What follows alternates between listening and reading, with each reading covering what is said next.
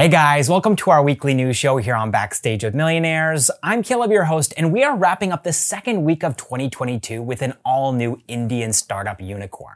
We also have Pine Labs filing for a confidential IPO, and I'll be explaining what that actually means a little bit later on. And we also have Indian edtech startups coming together to form a common code of conduct. And we're going to be talking about all of these things and more coming up right after this.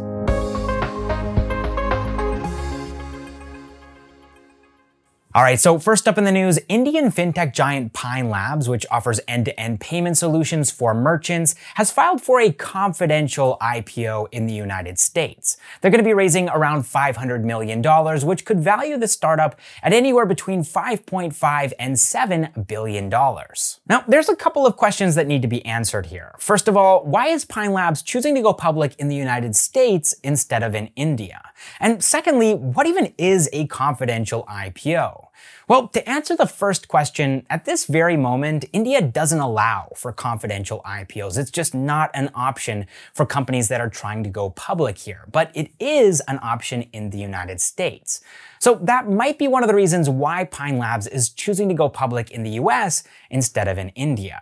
And now to answer the second question, what is a confidential IPO? Well, when a company goes public, they have to file a DRHP, a draft red herring prospectus, with the regulator, in this case the SEC, and in India the SEBI. And this DRHP contains a lot of sensitive and key information about the business, like its revenue, its profits or losses, its business model, the market itself, and anything else that investors would need to make a decision on whether or not to participate in the IPO. And typically this document, this DRHP, is made available to everyone. Now, you might be thinking to yourself, what's the point of a confidential IPO? Why hold on to privacy for just a couple of more months? That information will end up being public, right? Once the regulator approves the IPO, then the company is going to need to make it public so that investors can decide whether or not to participate.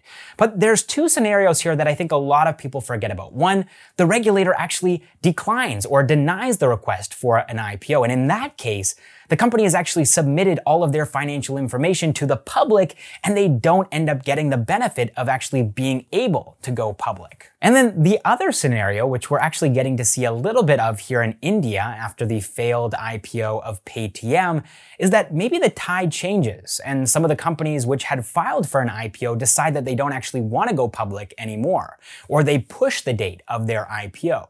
Well, they don't want their sensitive information out there in the public for an extended period of time. And so these are the reasons why companies sometimes go for confidential IPOs. And I'd love to get your thoughts in a comment down below. Do you think that India should allow for confidential IPOs, or do you think that they should keep things the way that they are? All right, next up in the news, 15 Indian edtech startups have come together to form the India EdTech Consortium. And within this consortium, they've created a common code of conduct. Now, this is being done in response to the government of India issuing an advisory to parents and students, cautioning them against some of the mis-selling that's being done by some edtech companies. Besides this, the government is also in the process of framing a regulatory policy for India's booming edtech sector. And this is why these 15 edtech companies, including companies like Byju's, Unacademy, Vedantu, and Upgrad, are coming together now to self-regulate. All right, next up, this video is sponsored by CoinSwitch Kuber, India's largest crypto platform with more than 1.5 crore users. And I think at this point, we'd all agree that cryptocurrency is the next big thing in the financial world. It's not gonna fizzle out like a lot of people used to think that it would. It's here to stay.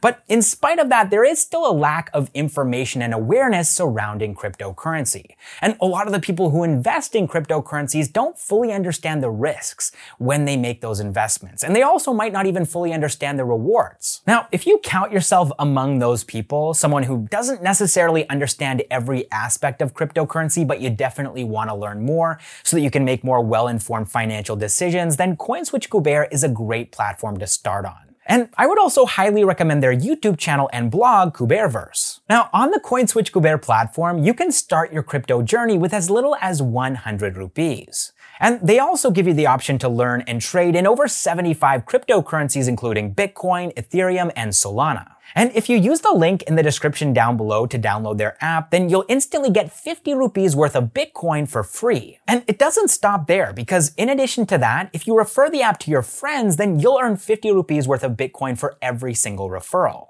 So what are you waiting for? Go download the CoinSwitch app using the link in the description down below and start earning in cryptocurrency today. Alright, moving on to some acquisition news now. Thrasio-style unicorn Globalbees has acquired 3 new D2C brands this week. We have the Butternut Company, a healthy snacks brand, Mush, a sustainable clothing brand, and Strauss, a sports and fitness equipment brand. And with these acquisitions, Globalbees now has 11 brands in their portfolio, and they're planning to acquire more than 100 brands within the next 3 years, across categories like FMCG, sports, lifestyle, and home organization. Alright, moving on to some funding news now. We have the 3rd Indian startup unicorn of 2022, edtech startup LeadSchool. They raised $100 million in a funding round led by GSV Ventures and Westbridge Capital at a $1.1 billion valuation. LeadSchool offers tech-enabled solutions to schools, which allow them to offer digital education to their students through virtual classrooms. And this is a 9-year-old startup. And in that span of time, 9 years, they've managed to onboard more than 5,000 schools across 500 cities. And according to the company, learning outcomes of students at these schools have improved by up to 25%. They're going to be using these funds to improve and innovate their product and curriculum and to reach 2 million students by the financial year of 2023. Alright, next up in the funding news, early wage access platform Refine, which allows employees to access their salaries on demand before the end of the month, has raised $82 million in a funding round led by Tiger Global. Refine is already being used by more than 150 companies, and they're going to be using these funds to expand their presence, add more products to their portfolio, and spread awareness regarding their product. Alright, next up in the funding news, fintech startup FPL Technologies, which operates a credit scoring platform called OneScore and also offers a credit card called OneCard, has raised $75 million at a $750 million valuation. They raised these funds from investors like QED Investors, Janjur Partners, Sequoia Capital India, Matrix Partners, and Hummingbird Ventures. And so far, FPL Technologies has already issued 250,000 credit cards, which are facilitating transactions worth 450 crore rupees every single month. They're going to be using this $75 million to add more products to their portfolio and also to issue 1 million cards by the end of October of this year. Alright, next up in the funding news, cloud kitchen startup Cure Foods, which we've been talking quite a bit about lately, has raised $62 million in a funding round led by Iron Pillar, Chirate Ventures, 16th Street Capital, Accel Partners, and Binny Bansal, one of the co-founders of Flipkart. Cure Foods already has 20 food brands in their portfolio, which has helped them to reach an annual recurring revenue of between $8 and $10 million. They're going to be using this $62 million that they've raised to add 5 more brands to their portfolio by the end of 2022, and to build their own discovery platform much like Rebel Foods has. This will enable their customers to be able to order directly from their brands instead of using food delivery platforms like Swiggy or Zomato. Alright, that is all the startup news that I have for you guys this week. Big thanks to all of our Backstage with Millionaires members, our unicorns, our decacorns, and our hectacorns. And also big thanks to this week's sponsor, CoinSwitch. And just a reminder guys, you can find a link to their app in the description down below and start earning money from cryptocurrency today. Alright, thank you guys so much for watching this episode of Backstage with Millionaires, and I will see you in the next one.